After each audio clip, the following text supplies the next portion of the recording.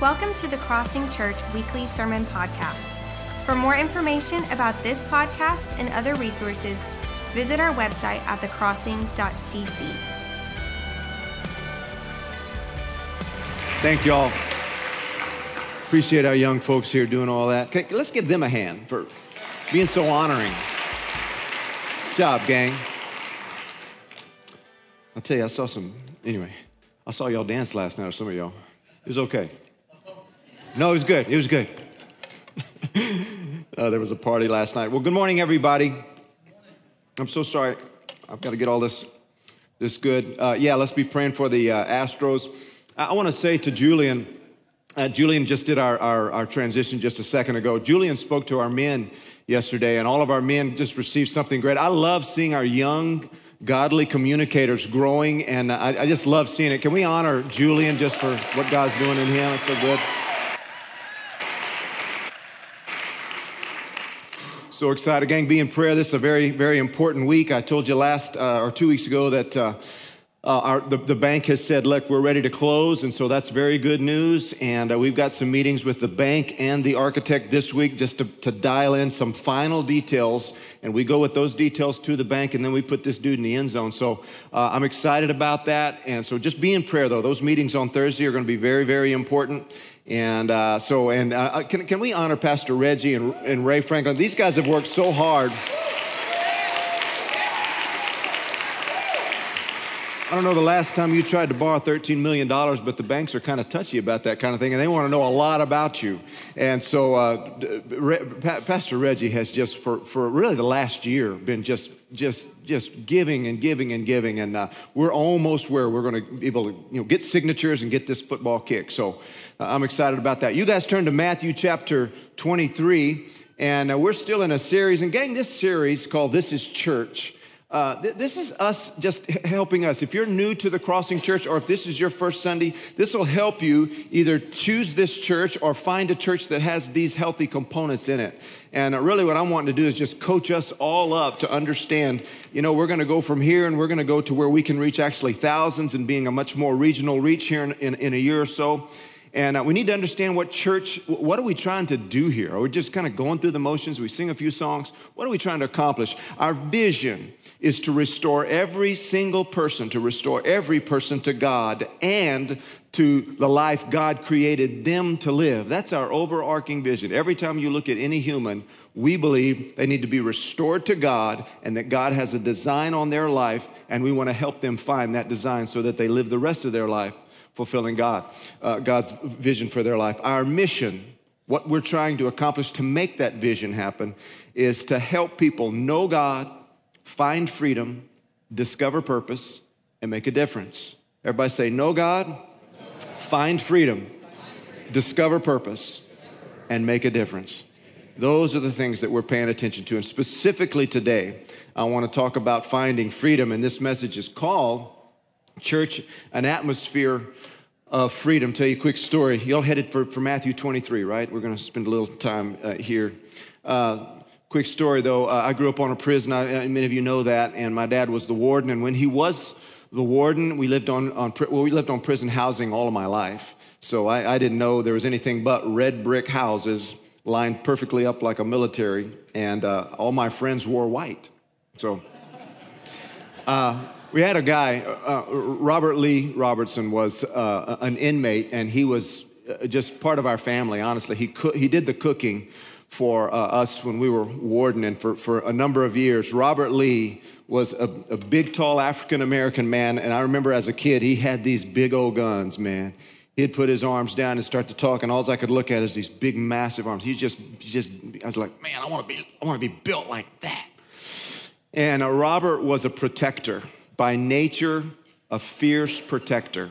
He had murdered somebody. He was in there for murder, and it was done in an act of protecting. And I'm not trying to lighten what he did, but Robert was part of our family. We loved him like family. He was there for breakfast, lunch, and dinner. When we had Christmas, there'd be all of us.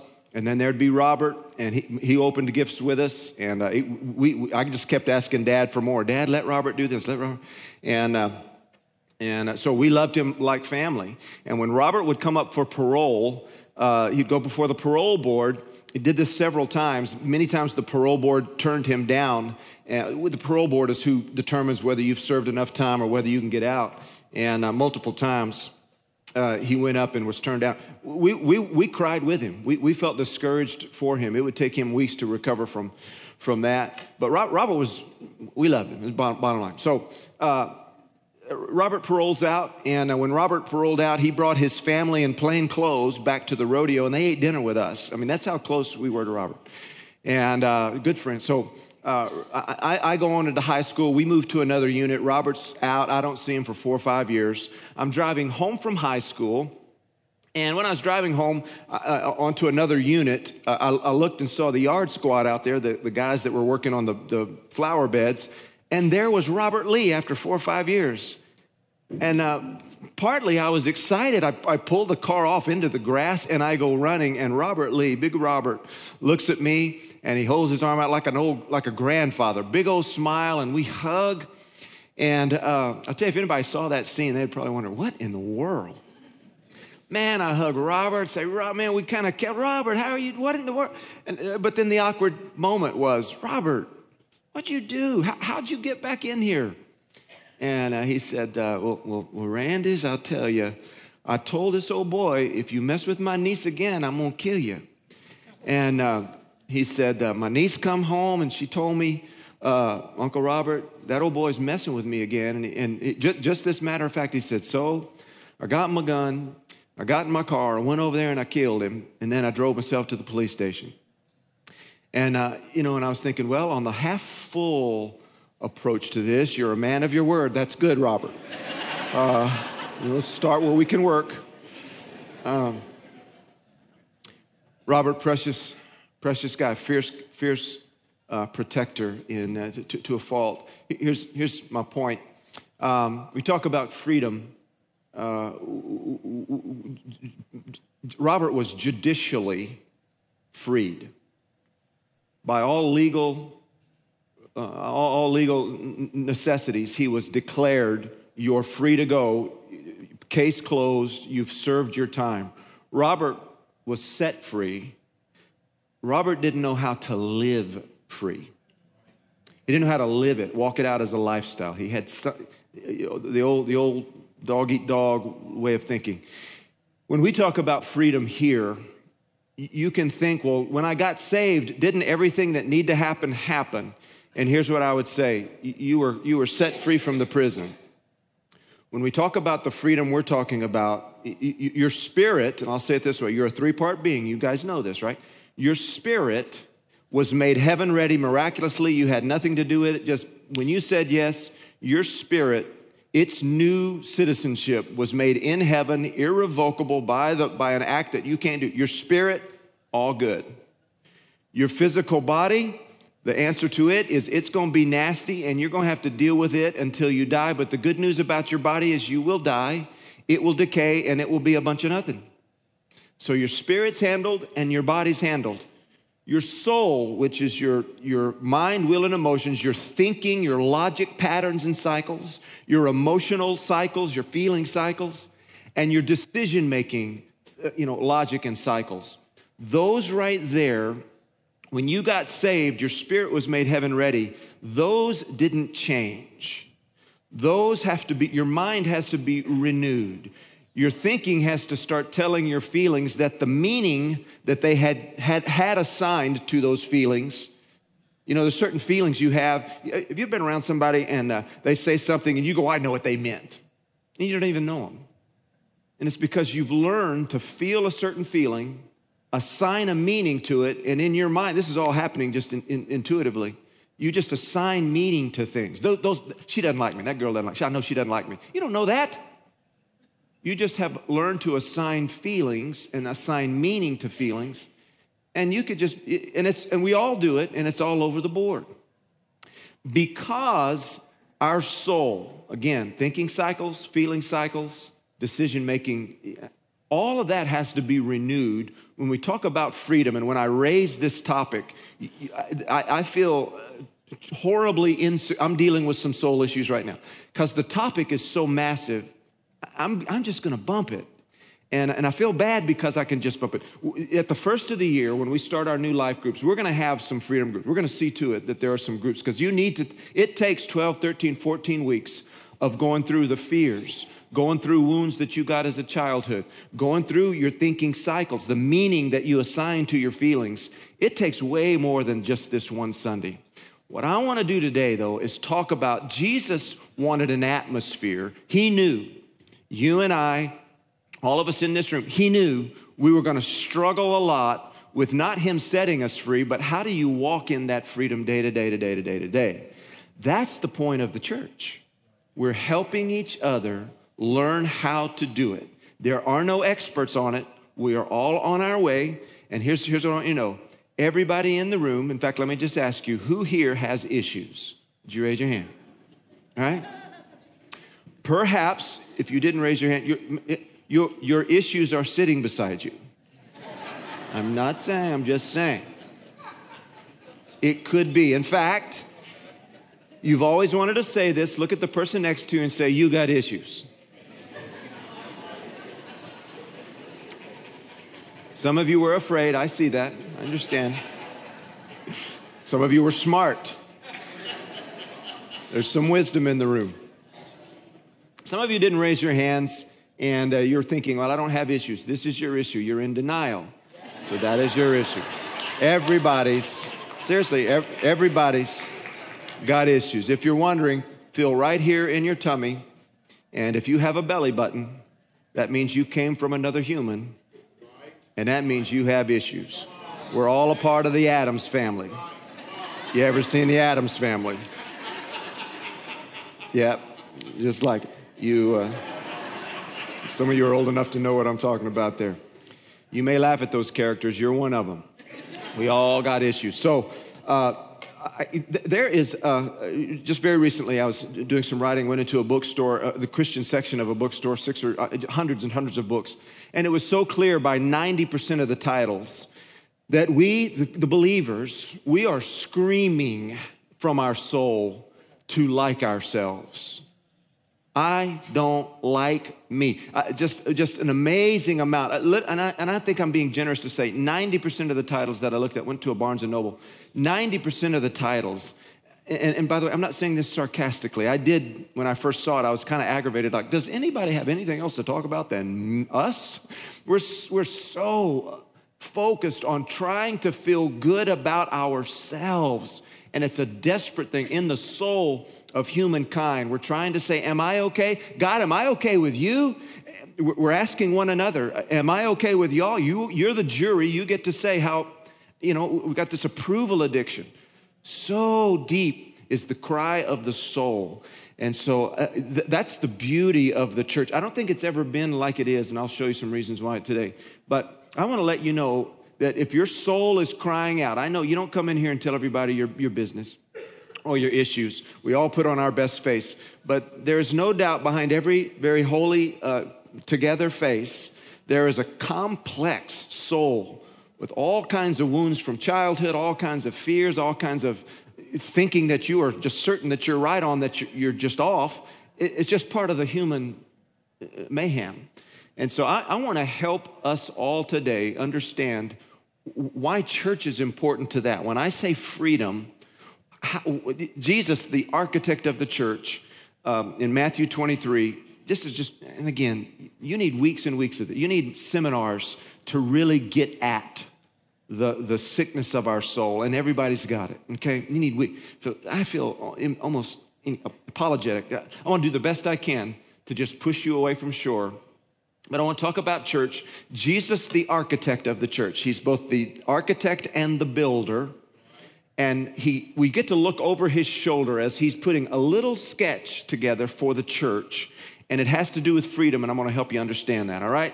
Everybody good? I'm going to walk in this freedom. Matthew 23, I'm going to read quite a bit out of the Message. Now Jesus, verse 1, turned to address the disciples along with the crowd that had gathered with him.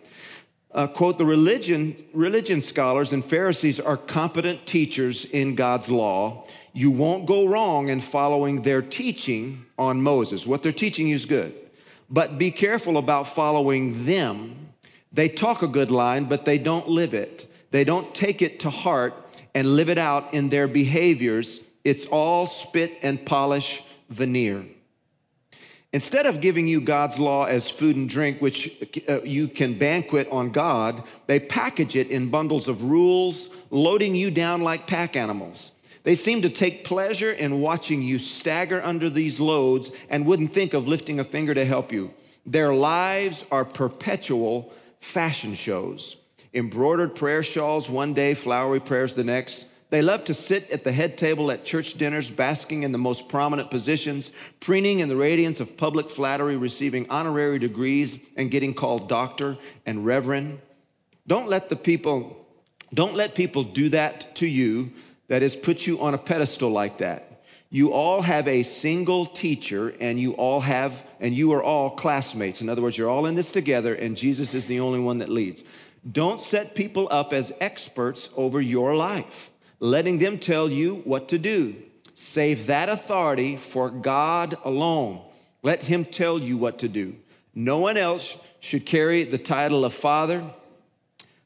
You have only one Father, and he's in heaven. And don't let people maneuver you into taking charge of them. There is only one life leader for you and them, and it's Christ. Do you want to stand out? Then step down. Be a servant. If you puff yourself up, you'll get the wind knocked out of you. But if you're content to simply be yourself, your life will count for plenty. Jesus, again, the architect, a lot there. What was Jesus saying about his church with regard to our freedom? The very first thing is this: authenticity. This message is called Church is an Atmosphere of Freedom. Authenticity has to be in the atmosphere, being real. He's saying this: the people that are teaching you, what they're saying is good stuff, but how they're carrying it and what they're portraying about themselves, they act like they're holy. When I went to this bookstore, and I'll just be honest, I got a lot of cynicism, and I'm still pushing and working it all out. I've been in the church too long, I think. I just get touchy about things. But I got touchy looking at these book titles that said, be your best you and stop being the old you, and you can be a better you, and happiness is today, and da-da-da-da. And on the cover of these titles, these books, there was the people kind of had this look like. And I know it's just good marketing. I kind of know how the whole book thing seems to work. And these are great people. I'm sure these are very great people. But with the title and then the picture on the front of these books, it gave the impression, be your best you like me, because I've got it all together. It can give this sense that, and this is what Jesus was saying in the church, don't fall for that. There's plenty of people out there that look like they have it together, and we're trained in our culture to do your best, spend your energy not on being something, but by appearing to be something. Yeah. We spend way more time trying to look on the outside. We tend to fit into this category that Jesus was talking about, spit and polish on the outside. If we spend as much energy on the inside, man, I think we'd really have something. So the church is to be a place where it's safe. And what he's saying here is the atmosphere of the church needs to be honest and real. And I'll give you an example. I grew up, again, in a church. You'll hear me tell this story all the time, but grew up in a church, and one of the very high values of that church was holiness, personal behavioral holiness. And we were taught at it this way, that if you sin, you're going to hell. And every time you sin, if Jesus were to come back before you could repent. Now, this is not good theology, but this is what I was taught as a child. You don't know to not believe it. It was said this way: if you sin and you don't repent before Jesus comes back, then you're going to hell. And so when you sin, you had to be really nimble on your feet to go, oh, I thought that. Oh, Lord, forgive me. Lord, forgive me. And so I didn't do anything with my Christian walk for 16 years but say, God, forgive me. God, forgive me. All my prayer times, and I prayed a lot. I had a lot to pray about. It was basically just one subject. God, forgive me. God, forgive me. God, forgive me. And when I sat in my church as a child and I grew up all the way through my teen years, when our pastor's precious man would stand up and say, this sin is wrong and that sin is wrong. If you don't do this and Jesus is coming soon and if you don't get your electric, you're going to go to hell. While he was doing that, all the people in the congregation were confidently going, amen, that's right, amen, hallelujah, that's right, Pentecostal church. Well, I took that, I interpreted that as them acting like, yeah, we've got it together. And I really did think, I am the worst. I am filthy and foul in this group of people that just have it all together. And we never had somebody, we would have once in a while come to the church a testimony of somebody who is filth and foul before salvation. You know, I was in a gang and I killed this many people and I did this many drugs and I went to prison and I had this, and then, and I went to the movies and then I got saved. I told you I got issues. Okay. And then I got saved. And then they would say, and now look at me. Now we had those testimonies. We never had the testimony of the person that said, you know what, I got saved, and but I've been working I've got an issue. And I've been working with this alcoholism. I've been struggling against pornography. We never had any of that. I mean, that wasn't, and in fact, it wasn't allowed. It just wasn't allowed. Because that was so prevalent, at 16 years old, and it's a little confession, you see, I've got a beautiful wife. I mean, she's like drop dead. Wow.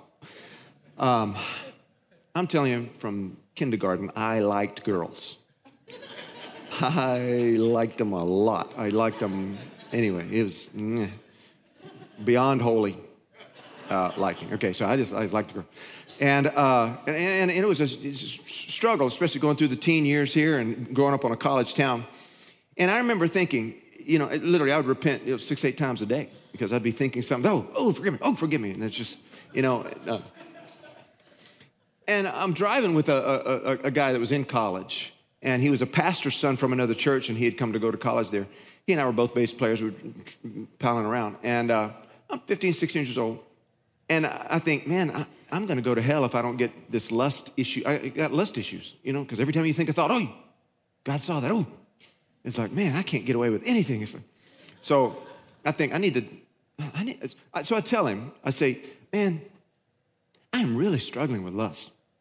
And he's driving. He doesn't miss a beat. He just said, well, you and everybody else. Just like said, yeah, me too. I was like, what?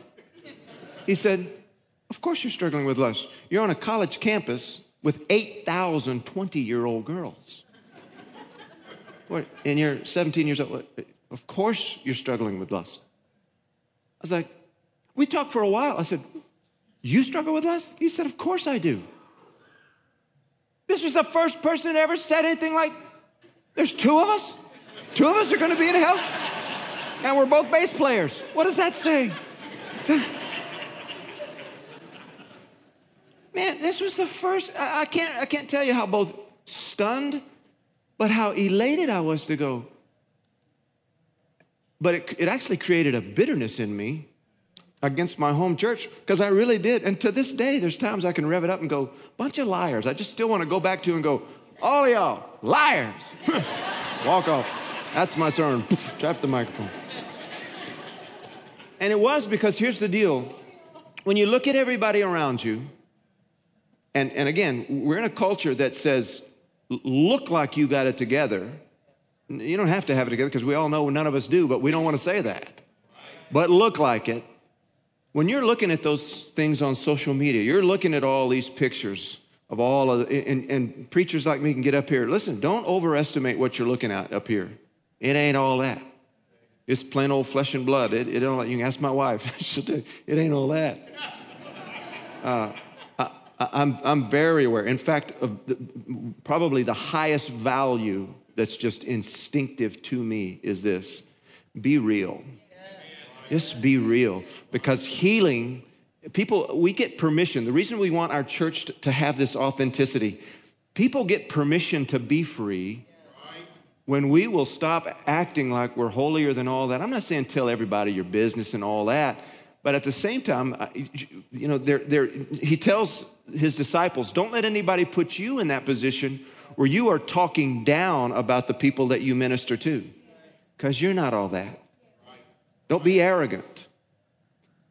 So I say that to you, and here's the guy I want to talk to. Paul, after 30 years, and I use this scripture almost every sermon. If you don't know Philippians 3 by now and you've been here more than a month, come on. So I use Philippians 3 all the time because I live off of this scripture. Paul, after 30 years of seeing Jesus, getting thousands of people saved, building lots of churches, raising up spiritual sons, writing a third of the Bible. Come on now, this guy's the real deal. He says to these people, he says, I'm not saying, Philippians 3:12, I'm not saying that I have this all together, that I have it made.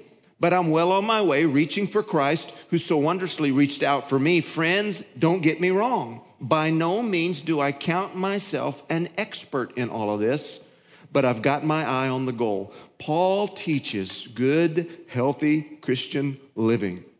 He paints the picture and he says, do I want to be like Christ? Yes. Have I arrived? Absolutely not. But am I on my way? Yes. Am I where I want to be? No. Am I further than I was? Yes. Such is Christian living, no matter how you see it, who explains it to you, what you get in your brain. You never will arrive on this side of death or the return of Jesus Christ. Christian living is looking at the ideal of Jesus and sincerely being on your way. You fall, you trip, you sometimes backslide, but you get back on the road and you head that direction. Everybody tracking with me? Nobody's arrived. If you come into this church and you look around and go, everybody's holier than me, trust me, I counseled for years. No, they're not. Some of the people the best at projecting, I won't get into all that. So anyway, I'm just telling you, everybody say, I got issues. Everybody's got issues, and here's the thing, that makes you normal. That just makes you normal. Jesus Christ died to save your soul. Your spirit's going to heaven, and he died so that your soul can be transformed, and that's a lifelong process. Tracking? All right. We want that in the atmosphere here. So Jesus says, first of all, be authentic. Secondly, an atmosphere of grace. An atmosphere of grace. He talks about these Pharisees who they were the teachers of the law. Everybody say the law. Law. That's what they knew. You and I are built for law thinking. What does law thinking mean? It means you do good, you get good. You do bad, you get good. You get bad, right? It means messages sound like this. God is good, you're bad, try harder. That makes sense. Law, you need to do better. This is built in us from being humans. When before Jesus came, we were all under this covenant of, look, God has a set of perfect laws. You do them and he'll accept you. But if you come up short, he will not accept you. And there's this enormous pressure, and it's built into the human condition, okay? This is what C.S. Lewis, in talking about the moral law is that governor on the inside of you that says you should do this, you shouldn't do this, you did this, you did that wrong. Everybody tracking with me? Every one of you got it. C.S. Lewis calls it your oughtness. Your oughtness. And he does a beautiful job. Mere Christianity, your oughtness. And this is what it means. You have something in you, and I do as well, it's a courtroom, and it's always saying this: you ought to do better. You ought to read your Bible more. You ought to pray. You ought to witness to that person. You ought to call your mother. You ought not eat so much. You ought to exercise. Right? And here's the thing about that thing. It's natural to you, and if you don't know to interrupt the courtroom, that oughtness is just going, and it's going, and it's going. And what's happening on the inside of you right this second, there's something you ought to be doing, something you ought to be better about, something you ought not be doing. And the ought meter's just ringing and ringing and ringing. Paul goes on in Romans 4, and he says this. He says, the law produces wrath. The law produces wrath.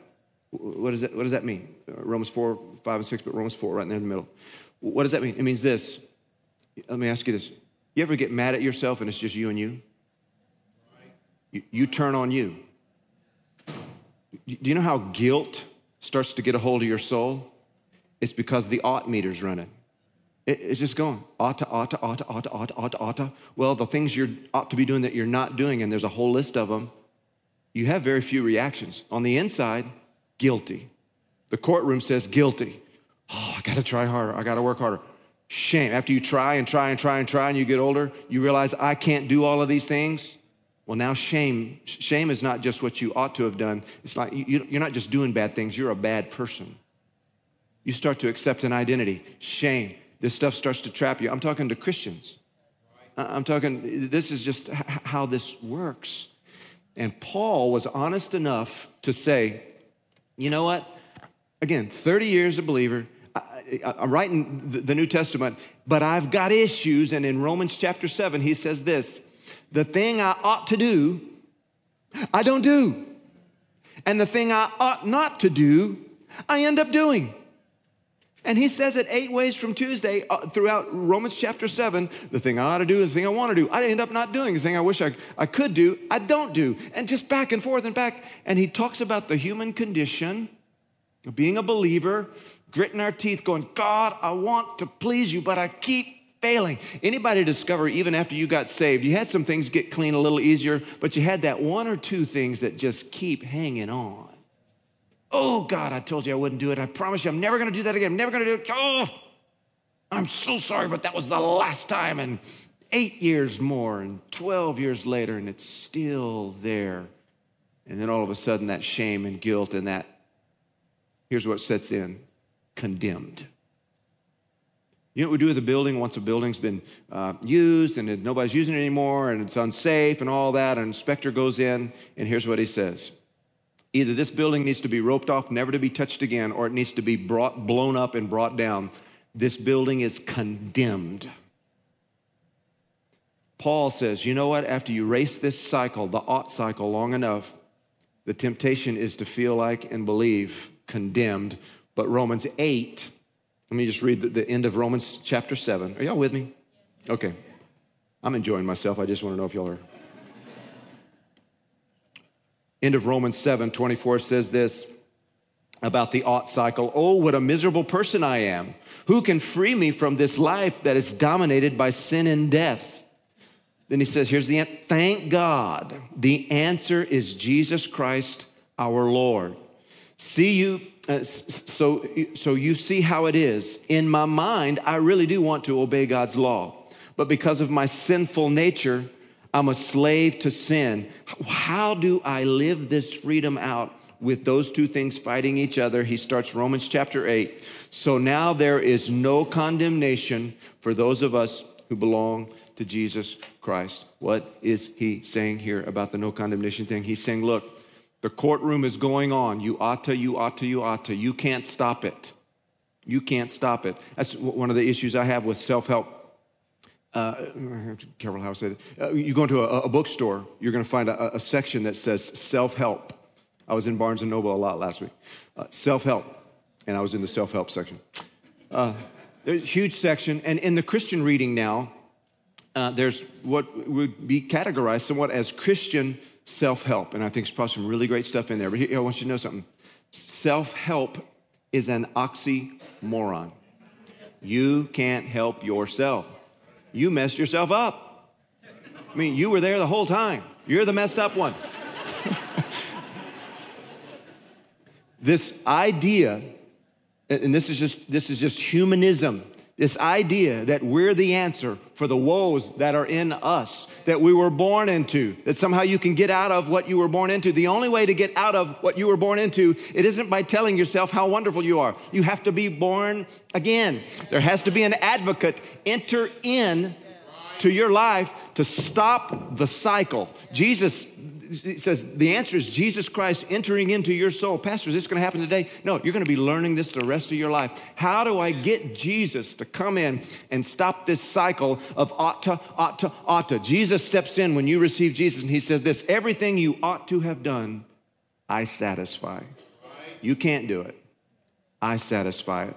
And here's what I say of your life. There is now, because I'm present, an advocate, something other than you, helping you. I've stepped in, and here's what I say over your life. There is therefore now no condemnation for you who are in Christ Jesus. You're out of the courtroom. That whole cycle of ought to. Pastor, what do I do with that? So in church, you learn to call that conviction. It's not conviction. When the Holy Spirit convicts you, he brings a grace to change. Every time you feel guilty, I was trained that every time you felt guilty, that was the conviction of the Holy Spirit. All that was Randy beating up Randy and agreeing with the devil and giving the Holy Spirit credit for something he wasn't even doing. And all it did was keep me trapped and in bondage because I didn't have the truth that I could be set free. What I'm speaking to you today is the atmosphere in the church has to be such. Psychology and counseling has picked up on what Jesus taught. And if any of you have been through 12-step programs for alcohol addiction or sex addiction or any of those addictions, when you come into a session, step one of a 12-step program, you step in. I would step in and I would say, hello, everybody. My name is Randy Harvey, and I'm an alcoholic. And the group would then say, welcome, Randy. There's no condemnation. Here's what we're all alcoholics. We're all in the same struggle as you. There's no condemnation. You know that the beginning of healing, psychology got onto it late. Jesus had it going way back. But you know the beginning of healing is to have an authority outside of yourself say, hey, there's no condemnation here. Jesus architected and designed his church so that people could walk in and they could say, I'm messed up. I'm addicted. I'm addicted to people's opinions. I'm addicted to porn. I'm addicted to this. I'm messed up. And all of us could turn and say, welcome. We're messed up too. We're being healed. We're on our way. But don't let any of us fake you out by how holy we look. We just know how to do church. The truth is, we're a work in progress. And we're a bigger mess than we thought. Hallelujah. Isn't that good? So that's what we want in the church. Be authentic, be real, and gang, be gracious. Be gracious. Man, if you struggle with high self-esteem, humble yourself. Now, let me get into that, actually. The last, Pastor, what do we do? What do we do? Well, first, you need to go to a class that's about 14 weeks, and you need to go to about a 3-day seminar with Henry Clout. So, but for this morning, just a step. Jesus gives the disciples one step, and that's the one I'll give you, and that's what we'll work on this week.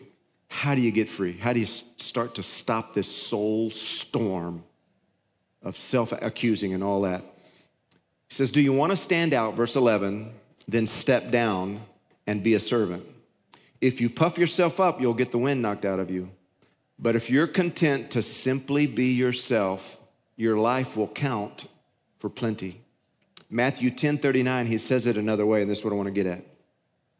If your first concern is to look after yourself, everybody say myself, you'll never find yourself. But if you forget about yourself and look to me, Jesus, you'll find both yourself and me. Okay, what is he saying right here? If he were standing here today, and he is, Jesus is here, he would say, gang, you've been raised in a culture and in a generation where you're obsessed with yourself. And you came by it innocently. You were born into this. Nobody asked us. Back in the 1990s, in fact, up until about 1990, throughout the planet, in every religion and in all cultures, okay? This is a phenomenon. Throughout the world, since Adam, humility has been a virtue. In other words, consider yourself lower. Lower yourself. In other words, think less of yourself. That's always been a virtue in Buddhism, Muslim beliefs, Hinduism, Christianity. Think lower of yourself. And it's a worldwide accepted virtue up until about 1990. Okay? Now, before I say the next thing, remember 2 Timothy chapter 3. The scripture says, in the last days, men will be lovers of self. Lovers of self. Lovers of themselves. My students, when I was youth pastor, used to ask me, Pastor Randy, when have people not loved themselves? And I used to think, well, you're kind of right. I mean, now I understand better. In the early 90s, some psychologists in California started looking at the prisons saying, we found that prisoners have a lower self-esteem than people that aren't in prison. And we found that kids that do well in school have a higher self-esteem than kids that, don't do as well in school. And we find that kids that, win first place in athletics feel better about themselves than those that strike out all the time. You can call me crazy. Here's what they came up with. We believe if we can raise the esteem of kids, of people, we can now empty the prisons, have successful people in business, and just make a better mortal. And billions of dollars went into school systems. All the millennials that are here, you were raised in the most unusual atmosphere of any group. And here was the thought. If we can, by education, and they started in kindergarten with books that you opened that said, I am good, I am good, I am good, I am good, and you just repeat this stuff. I'm okay, you're okay, all that stuff that the Saturday Night Live jokes were fantastic about, but that's another story. All of the self-esteem craze began in the 90s. And what it was, look, whether your child is earning it or not, if you can get their esteem up, they'll be successful.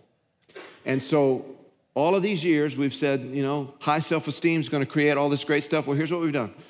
The experiment is at the end. The studies are coming in, and here's what we understand. There's no fewer people in prison. There are more arrogant people in prison, but there's no fewer people in prison than there was before. Suicide rates are up. Anxiety among millennials is at an all-time high. Anxiety. These are the folks that should be feeling good about themselves because we spent our whole lives with all this brilliant science telling folks you should feel good about yourself. I believe that when the scripture says in the last days men will be lovers of themselves, it's talking about an obsession with self. And here's what happens. When you obsess on self, you discover all the nastiness that's there in self. Ask this question. When I drove here today, I just want you to know, my body was with me the whole time, I can just tell you. I hadn't thought about my toes until this very second. Hadn't thought about this right elbow. The only thing I thought about is I got a little tweak in my shoulder over here. A little tweak. Soreness from working out or whatever. You know this about your body, you carry it all the time and you don't obsess over it unless something's broken. Unless something hurts. Your soul is similar to your body. You don't think about it. Healthy is just not thinking about it unless something's broken. And here's where we are today. We think about it 24/7. We're obsessed over it. That's all we can think about. Oughta, hurt. What do people think about me? So here's where we're at. We got a bunch of people with high self-esteem, so here's what we're saying to them. You need to have low self-esteem. Our answer for high self-esteem is this: think less of yourself. If somebody's, got a low self-esteem issue, here's what we say. You need to think better of yourself. You need to have high self-esteem. We got these two options.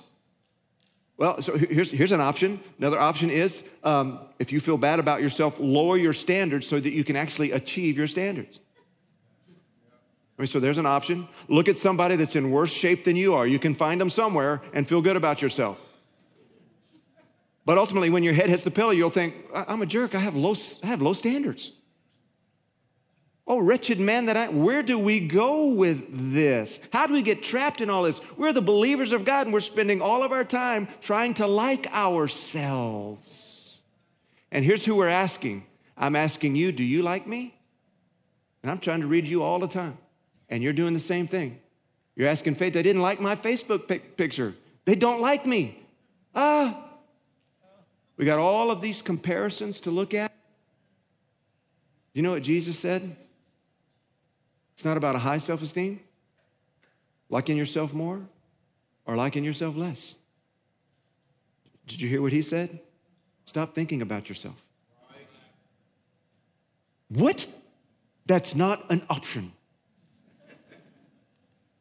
Stop thinking about yourself. Now, I know when I say this, I'm painting way off the map, pie in the sky, oh brother, idealistic Christianity. I get what you're thinking, and I think it too when it comes out of my mouth. Here's the deal. Jesus is telling us where to aim our life at to get free. And we can stay on a cycle of obsessing over what's right and what's wrong and who likes us and who doesn't. And here's the deal. You die there. You die wondering, did anybody like me? Did I like me? Let me show you what Paul says, and then we'll bring the plane down. We'll be done. Paul, speaking to the Corinthians, was dealing with the thing. He's always doing something with the Corinthians church. Some people were saying, we like Apollos, and Apollos is better than Peter and Paul. Some were following Peter, and they said, well, he's better than... They were comparing these guys and saying, hey, we're part of the winning fraternity in Christendom. And Paul says, you know what, I really don't care what any of y'all think. And this is his response. This is 1 Corinthians 4:3. Paul says, as for me, it matters very little how I might be evaluated by you. In other words, I don't care what you think about me.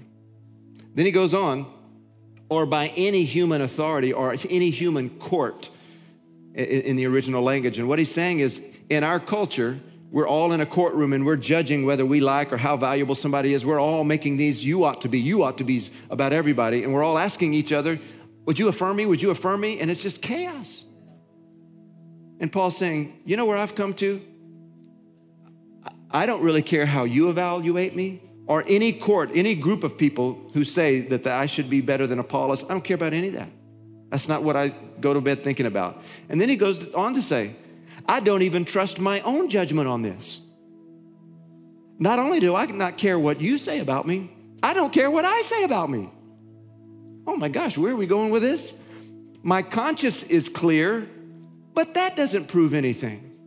I don't even look at my conscience to go, you know, I'm feeling pretty good about me today. He said, I've singled it out, and here's where I'm thinking. It's the Lord himself who will examine me and decide. I'm not asking the audience to affirm me so I can have a higher self-esteem. In fact, I'm not even setting up, dreaming up things about myself going, you know, I think I had a pretty good day. I don't even trust that. In fact, even when my conscience is clear, I don't even value that. I have set my sights on this one thing. What has Jesus said about me? I'm aimed at that. Jesus said it this way, get your eyes off yourself. Start walking into conversations, not looking for if they like you, if they're approving, or if they're meeting your needs, and just start meeting their needs, and you're gonna grow. Step one, tiny little baby step, yes, but here's the picture.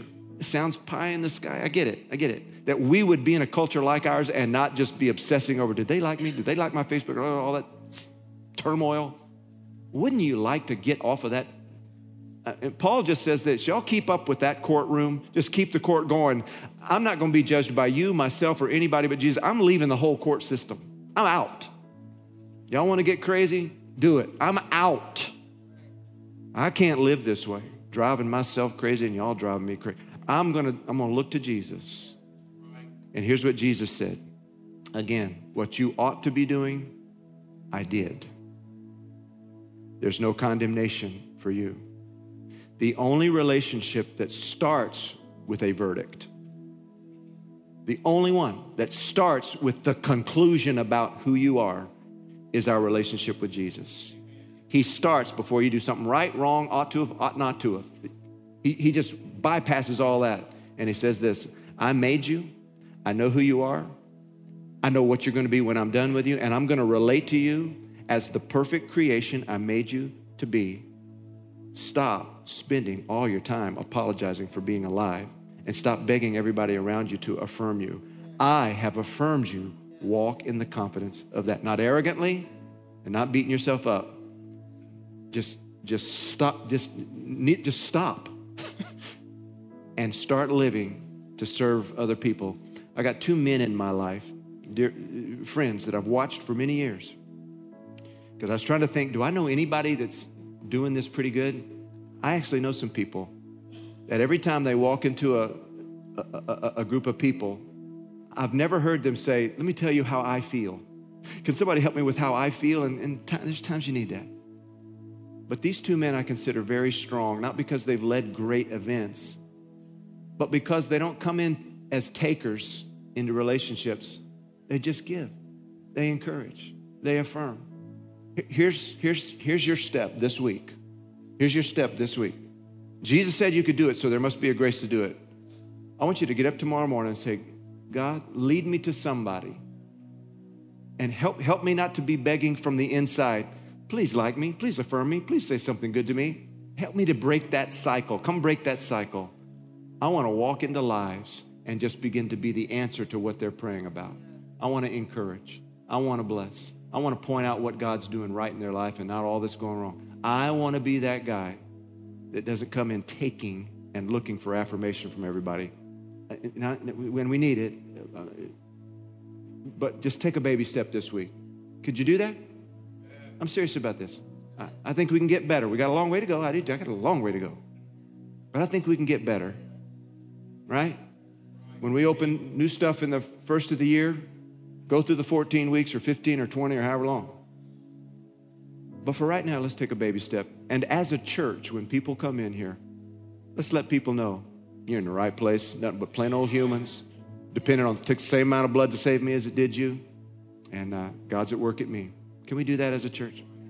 Why don't you stand to your feet like prayer teams to come to the front?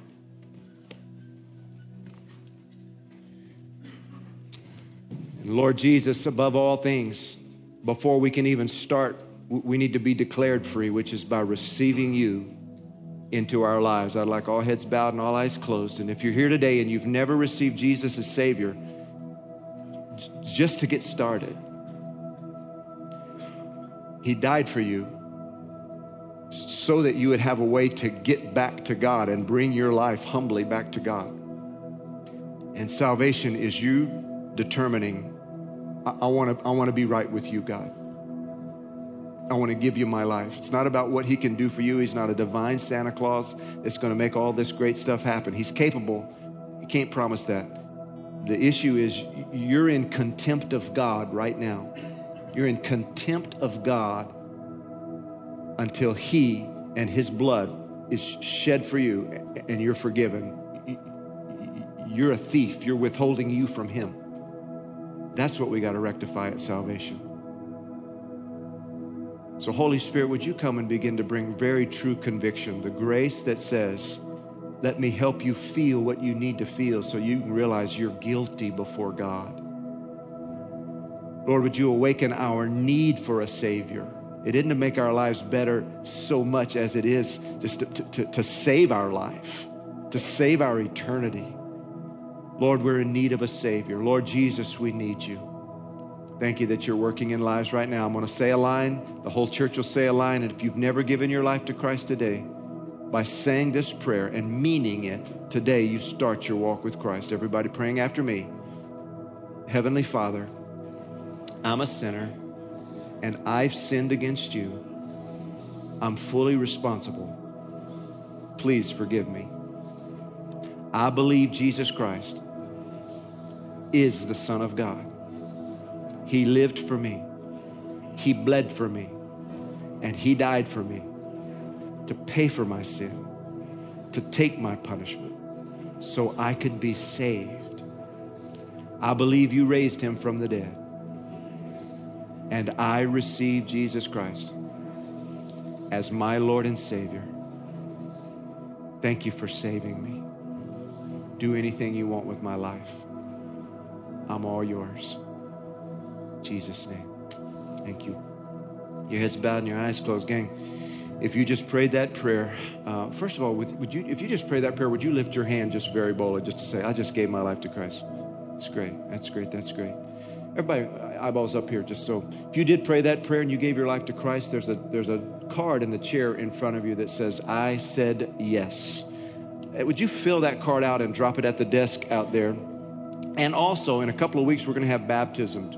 Your next step is water baptism. It isn't just symbolic. There is a spiritual thing that happens between you and God. It's not your salvation. You just got saved.